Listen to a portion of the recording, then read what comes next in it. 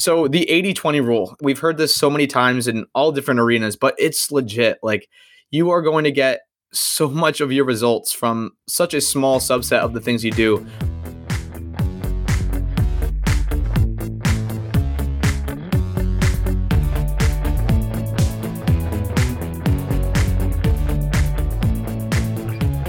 Welcome to the FI Show, where you get a behind-the-scenes look into financial independence. Here's your host, Cody and Justin. Hello, everyone, and welcome back to another episode of the FI Show. Before I bore you with the details of my weekend, let's check in with Cody. What's going on? Yeah, so I had an eventful weekend. I was hanging out with friends a bunch. Actually, ended up going to the beach on Saturday. And for context, most people that are listeners, long-term listeners, know that I'm up in Massachusetts, but it was like 50 degrees out. My friends live in Dorchester right by the beach. And so we went out and had ourselves a little beach day. Wasn't the warmest, but it wasn't the coldest. I'm definitely excited for the weather moving forward. And then, yeah, I actually did some golf simulator yesterday, went bowling, just kind of a activity, action-packed weekend. How about you, man? Well, first off, I have to tell people from spending a little time up in the Northeast that people up there are insane when it comes to the beach as far as weather. I grew up much closer to the Gulf of Mexico where the water actually gets warm. The water never gets warm up there, no matter what anyone tells you. And there's no reason to ever be on a beach at 50 degrees. But that's one of my favorite things. And when I lived up there, they're like, we got it all. We got mountains, we got beaches. I'm like, yeah, but your mountains aren't as good as Colorado and your beaches are not warm. Like, I get it. You got a little bit of the middle of the road of everything. But anyways, I digress. This weekend was pretty fun. And it actually ties in super well to our most recent episode, which was Brent, food truck CEO, who has this awesome pizza wagon. So I got in my on Ooni Coda 16. For those who are not following the home pizza ovens of the world, this is a propane powered pizza oven, gets up to 930 degrees, has the stone floor, and it is incredible the difference that it made in my pizza. I had a friend come down from Dallas. We gave it a test run. I cooked 4 more pizzas on Sunday. And I mean, these things are better than 95% of any pizza I've ever purchased. So I'm very pumped to start experimenting with this. And who knows, maybe there'll be a version 2 of the food truck CEO. Yeah, the rest of the weekend was just kind of hanging out with some different people who came into town to visit. But now that we've summed up our weekends, Cody, let's take a quick moment for our partner. Keeping track of your net worth is one of the most important things you can do on your journey to financial independence. If you don't have an idea of what your net worth is, there's no way that you can keep your quote-unquote score. One of our favorite tools to keep this score is called Personal Capital. If you haven't already started using it, it's an online software that basically compiles all of your data, it crunches all your assets, all your liabilities, and spits out a net worth number and allows you to track it day by day, month by month. Yeah, Cody, one of the big things that hold people back when they're doing activities like tracking their expenses or tracking their net worth is just they look at it as a big burden. And this allows you to go in with one username and one password and access as many financial accounts as you have. These can be loans, these can be 401ks, these can be HSAs, bank accounts, credit cards. They're all linked there.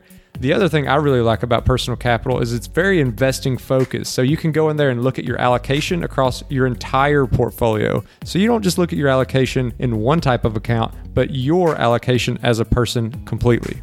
And if you want to use the same tool that me and Cody use to track our net worth, which is completely free, you can do so at thefishow.com/PC. That's thefishow.com/PC. So the last thing we said before we took a moment for one of our partners, Justin, was you're talking about the pizzas. You were talking about making pizzas, and you said there might be a version 2, the food truck CEO. You know, you might start traveling the country or traveling your region, some of these things. But let's talk a little bit about monetizing a passion versus not monetizing a passion, because I'm sure, like Brent had talked about in the episode, cooking 2 or 3 pizzas for your buddies isn't the biggest bear, but cooking 80 pizzas for some event and making sure that everything is that's a whole different animal you're talking about. So, I mean, we're obviously in kind of 2 different ends of the spectrum here when it comes to trying to monetize random fun things that you like to do. Is this something you're seriously considering doing as a side hustle? And if not, why not? If yes, why?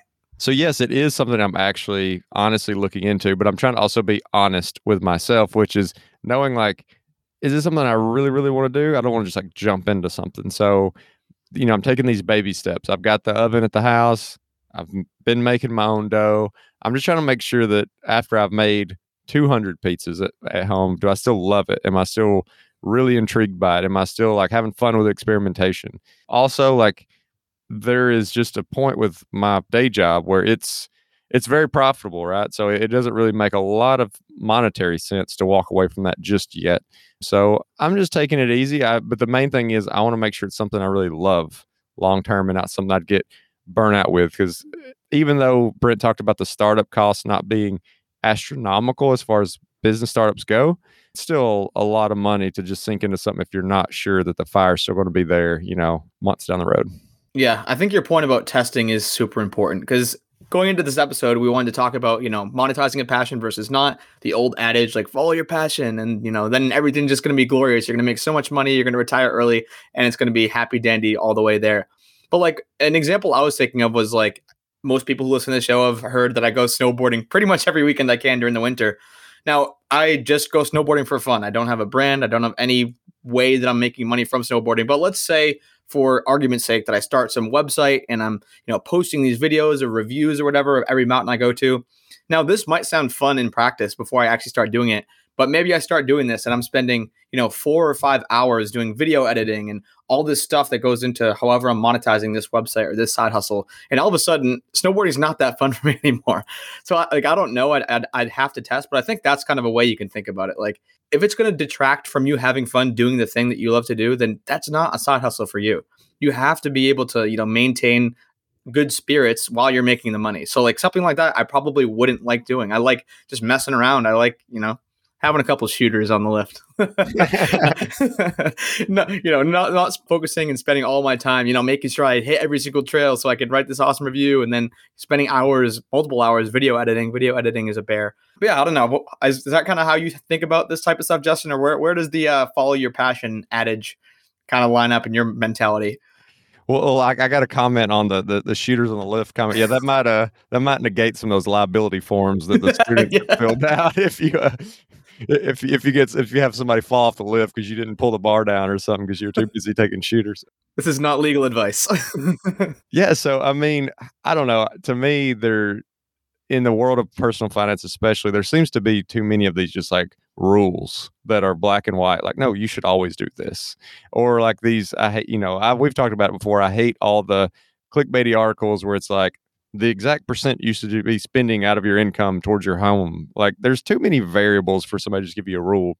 And I feel the same way about like the following your passions. I mean, to me, like, you should never be miserable in your job, but you should also be realistic in knowing, like, if you have the skill set and the opportunity to take a corporate job that earns you 5 or 6 times what your passion would, it may be a real thing that you need to sit down and think, I should maybe just suck it up and do this corporate thing for a much, much shorter period of time. So then my schedule and my freedom can really open up and I can focus in on those passions. And then I can also, that means I don't have that like huge stress coming after me, like where I have to make money on this passion. Because like you said, that can really suck the fun out of that passion. And then what happens, right? You've turned away this career that you had an opportunity at. You're following now your passion, but this pressure has made you hate this passion.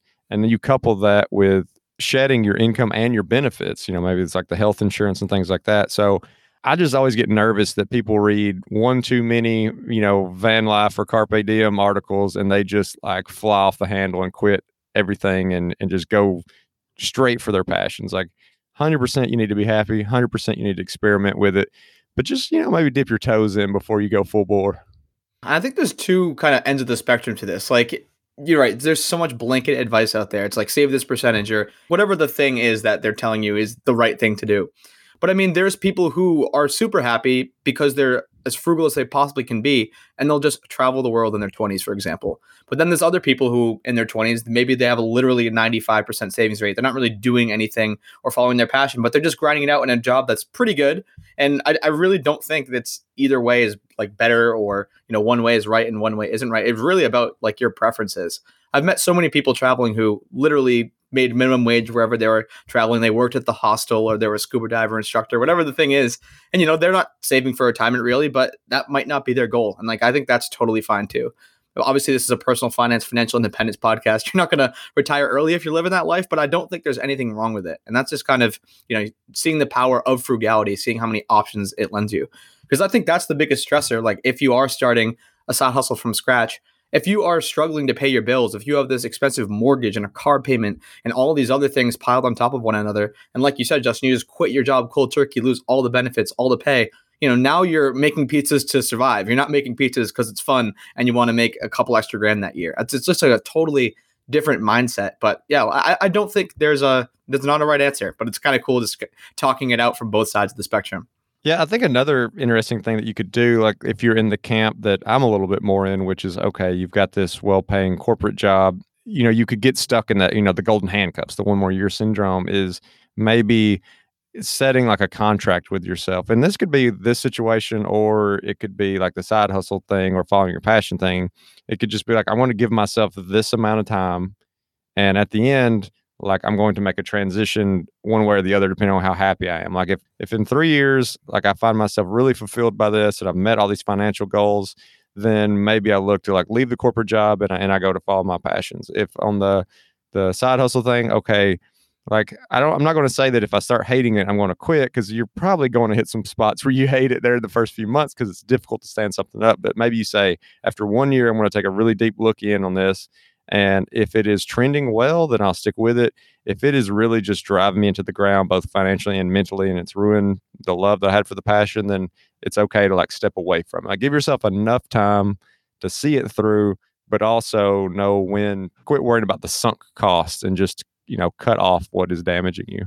Yeah, thinking back to my own story, I mean, the only reason I was able to try side hustling at all was because, kind of go back to the frugality thing, just taking the least amount of risk possible, not throwing your life savings at opening a new restaurant or like whatever the thing might be that costs tens or hundreds of thousands of dollars.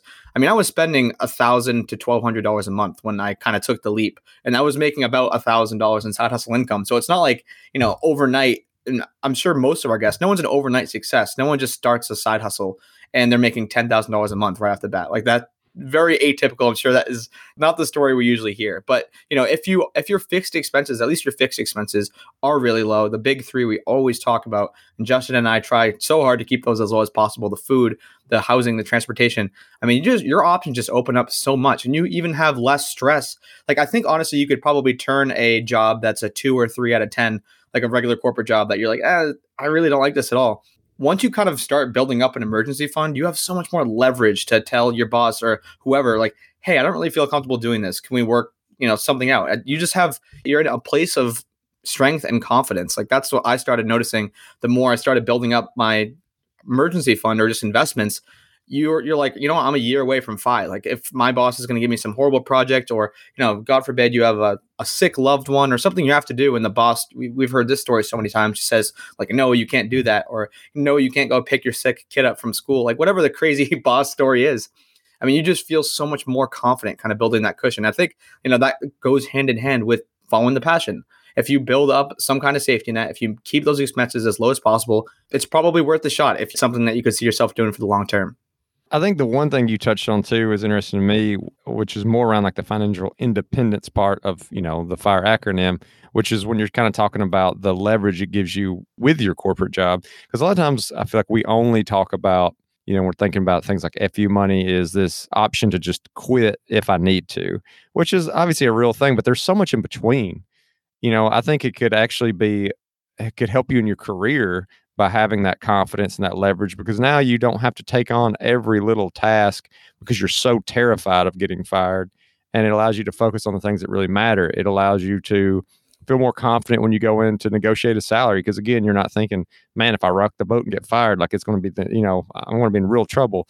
Having that confidence, because you know that you're so financially stable, allows you to do some things that you probably wouldn't have the confidence to do, which doesn't necessarily mean you're going to stop working, but it might actually make you a better employee for yourself. Like, it might allow you to increase your pay, lower the amount of responsibilities that you're having to take on, not doing all that extra grunt work that doesn't end up in any extra compensation just because you're trying to stay in someone's good graces. I kind of want to pivot a little bit here, and something that I noticed just listening back to Brent's story and then John's story as well, is these guys built out like pretty sick systems to make sure that everything's getting done as efficiently as they possibly can. I'd love to hear, Justin, like, in your day-to-day, what kind of systems or things are you building to, make life easier? I know we talked about the passion stuff for a while, and obviously me or you cannot convince you, the listener, I'm talking to you directly. we can't convince you to follow the passion or not, or start a side hustle with your hobby, whatever. But we can at least kind of steer you toward things that might make you more successful, whether it is if you want to just stay in that corporate job or whether you do want to start that passion-driven side hustle. So I'd love to kind of hear if you have any things like that, Justin. I mean, the biggest thing to me is understanding yourself and how you operate and what is going to work for you. So like for me, I have a lot of trouble with, remembering things, like remembering like a time to do something or like, some little task. And so figuring out ways that you can leverage the technology that you have access to help you with that. For me, like I can go into Slack and I can do like a slash reminder and set a time and whatever. And then all of a sudden I get this message that'll be in the middle of the day. So like while I am thinking about it and know about it right now, maybe it's something I need to take action on in like 3 days. And so letting the system automatically remind me, like that's a huge thing for me. And, another big one is organization of data, whether that be you're trying to start a small business or you're just trying to handle client interactions. You don't want to go into a situation where it looks like you're either not prepared or you're just not working with all the information.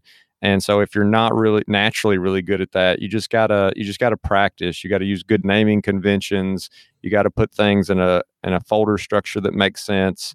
You need to timestamp things like that way. You're not getting confused which data is the most current. Like just really stay on top of making sure you have the latest, greatest information going into whatever event it is. So, maybe if you're an entrepreneur, like Brent really wanted to make sure that he's understanding the cost that he has and he's prepped enough material for, an event.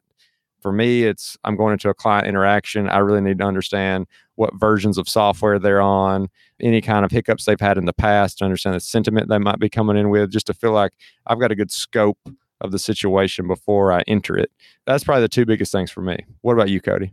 Well, I also have two big ones, and I definitely struggled like hardcore at first when I took that leap. Honestly, when I first started just doing entrepreneurial stuff, like with the podcast, I'd spend 5 hours editing a 45-minute episode. Like that's just a waste of time, quite frankly. That's crazy. And like on my blog, I would literally spend hours just working on meaningless stuff. Like one time I spent over an hour and a half looking through like all these GitHub articles, like trying to rework the amount of space from the word about to the top of the page on my about page. And I literally spent an hour and a half doing it. And I was like, I just got into this vortex of trying to figure this out. And I'm like, there's no value add whatsoever here.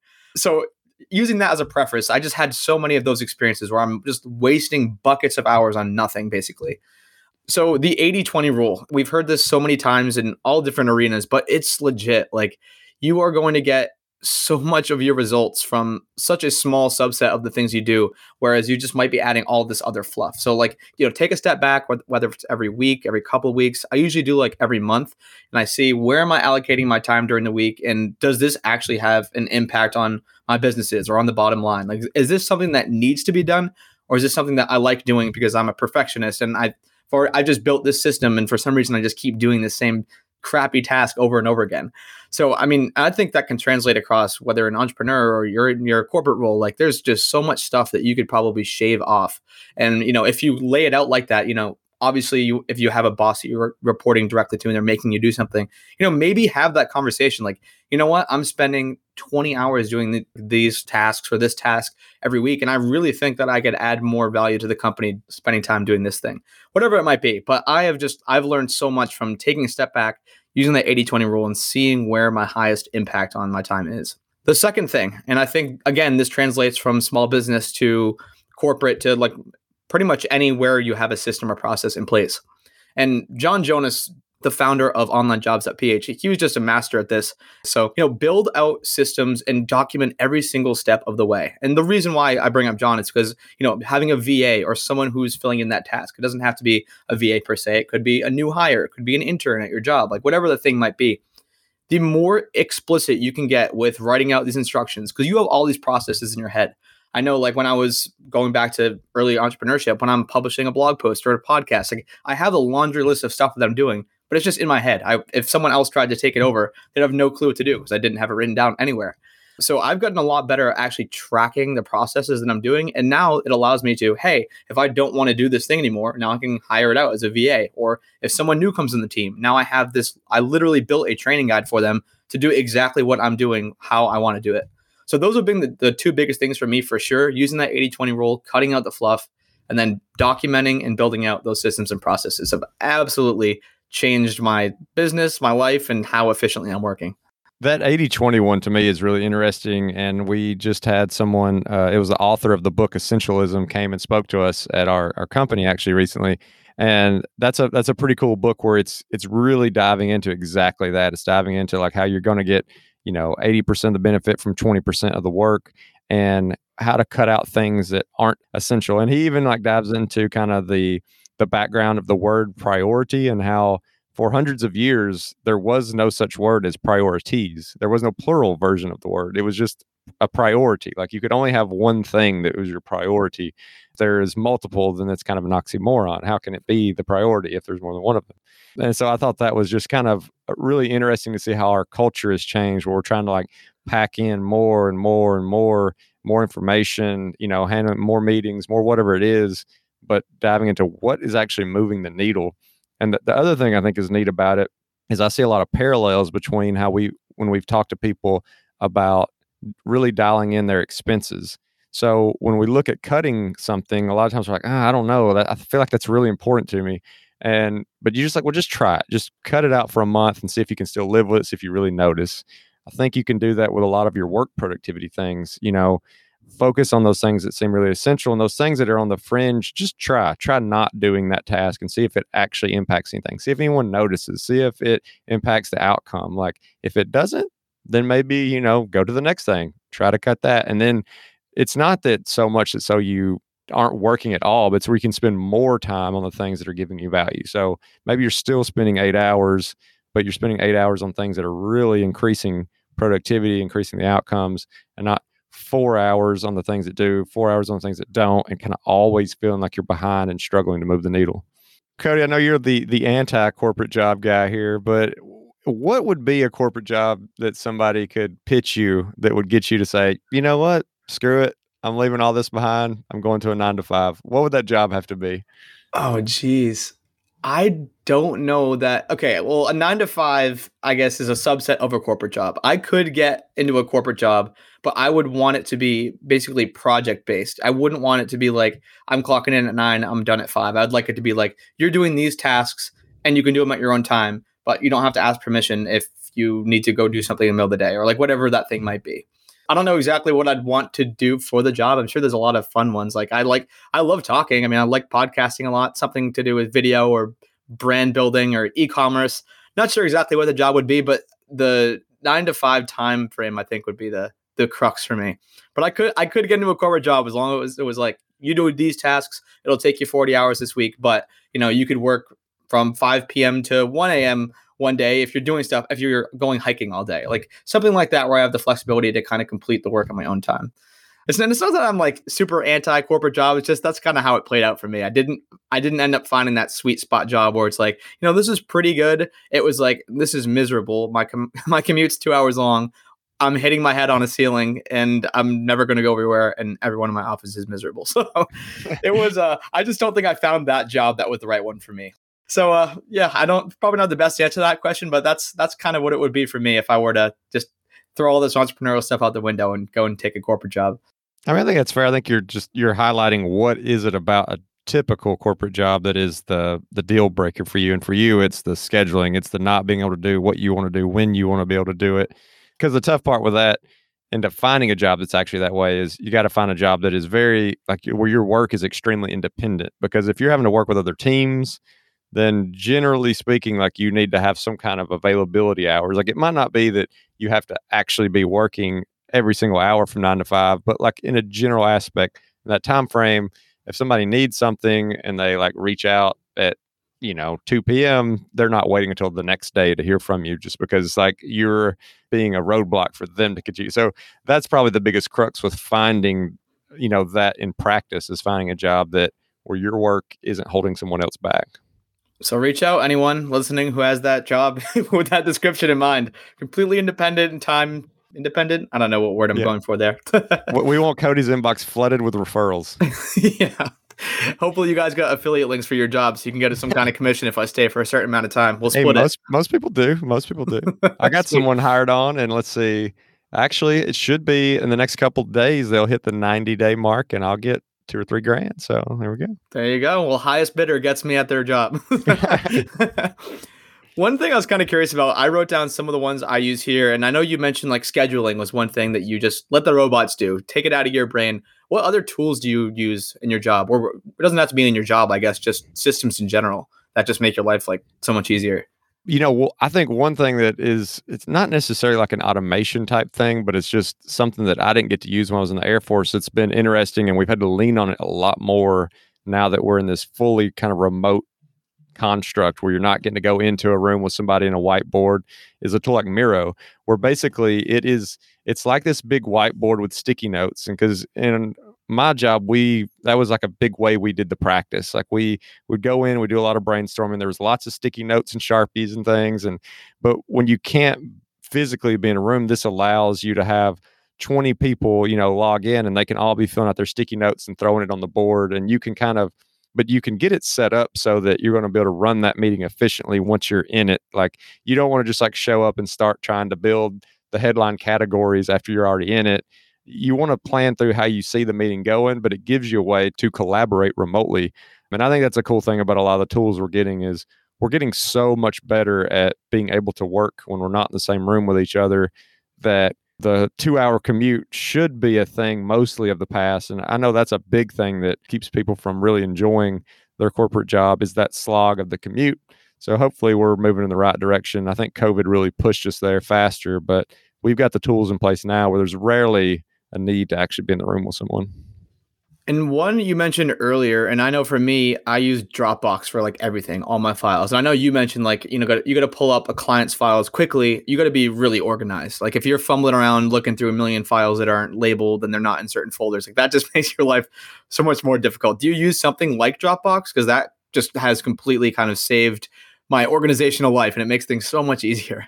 Yeah, we have the G Suite, the Google Suite, Google Drive, which they have like their PowerPoint variant, their Excel variant, their, all that stuff. There's a Google version of. And so it's nice because it's this incorporated ecosystem where you can search across everything. Now that we had been acquired by a bigger company, we also have Microsoft Teams, which is a similar equivalent, like where it puts in this functionality to have groups who can chat with each other and can collaborate on, like a PowerPoint at the same time, or do your video call, and it kind of integrates it all into one thing. But yeah, the G Suite, the search functionality across it is huge. And that's why, again, like using thoughtful naming practices for me is really big, because if I need to go in and search, I need to make sure that, I'm bringing up the most relevant returns. And so, if I'm not throwing a date stamp in the title, or if I'm not putting the name of the customer in the title or whatever, then in 3 weeks, it's going to be really hard for me to find that file again. Two other ones that I cannot live without, and this is because, like you, I can't remember that I have a meeting with someone next Tuesday at 3. Like, I'm just not going to remember that unless I have this written down somewhere. So I lean on calendar, reminders, and for like project management stuff, I've been using Asana for like the past year, and that has been a revelatory piece of software that has just made my life so much easier. I don't forget about that task that I was supposed to do for whichever business I'm working on that day. So those are the big three for me. The Asana reminders on my phone, so it pops up, gives me the alert that, hey, Cody, you have this thing you have to do. And then using Google Calendar. I know we just used that today to book talking to each other, just so neither of us forgot. Yeah. So yeah, those tools have been huge for me as well, just making sure that I'm offloading the responsibility of remembering stuff to a computer. And with the calendar thing, some people like to really completely keep work and their personal life segmented and isolated completely away from each other. No bleed over. I think the calendar is the one place where you should consider like letting those two kind of live together to some degree, like having a calendar that you can pull up and you can see both at the same time. Because, if you get in a situation and you do have the corporate job, it's like, oh crap, I got a doctor's appointment. I wasn't thinking about it because I'm just in my work calendar, or, kind of vice versa. Like, you've got something that you're trying to do personally, but you're forgetting about, oh man, we never have calls this late, but we have this one customer who's in a different country or something. And we did this, we set up a special meeting outside of office hours and I completely forgot. Like, having something where you can see both sets of events in the same view is nice. And I know you can do that with Google Calendar. Like, you can import other people's calendars, multiple calendars. I mean, obviously you have to have someone else's permission, but you can even coordinate things amongst friends. Like, you could say, hey, we're trying to find time to hang out. Well, you could incorporate, you could bring in someone else's calendar and view that on top of yours and find those white spaces where, the two of you can sync up. So it's kind of something you could use to manage your personal life, corporate life, and entrepreneurial life. Like, it just helps to get all that information in one view. Oh yeah, I got your calendar right here, Justin. There's one more tool I do want to mention, and I discovered this probably 2 years ago. And for anyone who has different segments or different stuff that they do in their, whether it's a corporate job, entrepreneurial, wherever, I know everyone probably has things where they have all these tabs open for this one specific task. And Session Buddy has just saved my butt so many times. So let's say you have 8 tabs open because you're doing, and this is obviously for people who have computer jobs, but I'm guessing that's a decent amount of our audience work on the computer in some capacity. And if you have different job types and you have tabs open for that specific job type or thing you have to do, Session Buddy is sick. I have a 17 tab Session Buddy that I use for when I'm working on Millennial Money and posting on there. I have a Session Buddy for when I'm doing podcast stuff. I have a Session Buddy for when I'm working on the Etsy Printables course. And it's literally one click and it will open as many tabs as you want to save. So that has been a really cool Chrome extension that I have definitely used and abused over the past 2 years. And instead of me trying to remember, okay, am I making sure I have to open this tab to get to this program or this website or whatever the thing might be. But, you might forget it if you don't just have it automatically there. So again, offloading brain power to the computer for a win. So I haven't used Session Buddy, but I know Google Chrome also has natively built in something called Tab Groups. And I don't know if it has all the functionality that you're talking about. I'm not sure that it quite has. It'll do everything that Session Buddy does, but that's another option too, where if you're somebody like me who has 100 tabs open at a given time, you can kind of put them into little groups where you can keep up with okay, this is the section of them that's for this kind of task, and this is a section that's for that kind of task. Alrighty, well, that's kind of everything I had on my little summary list over here, Justin. Is there anything we have not covered when it comes to passions, systems, businesses, anything like that? Well, the one other thing that came to mind when I was actually rereading Quit Like a Millionaire from Christy Shin, who we've had on the show before, and she talks about something that she developed called the POT score. And she pretty much says in the book that she did it just so she could say that, the POT score. But it's a pay over tuition. So it's when you're getting ready to go to college and you're thinking about which college to go to, what degree to get it in, are you considering what that degree is going to cost you versus how much it's going to pay you as a multiplier? So if the job you're going to get pays you 4 times the amount of what it costs you for tuition, that's probably a pretty solid choice. If it costs you if it's only going to pay 1/4 of what the tuition cost you, then maybe that's not a great choice.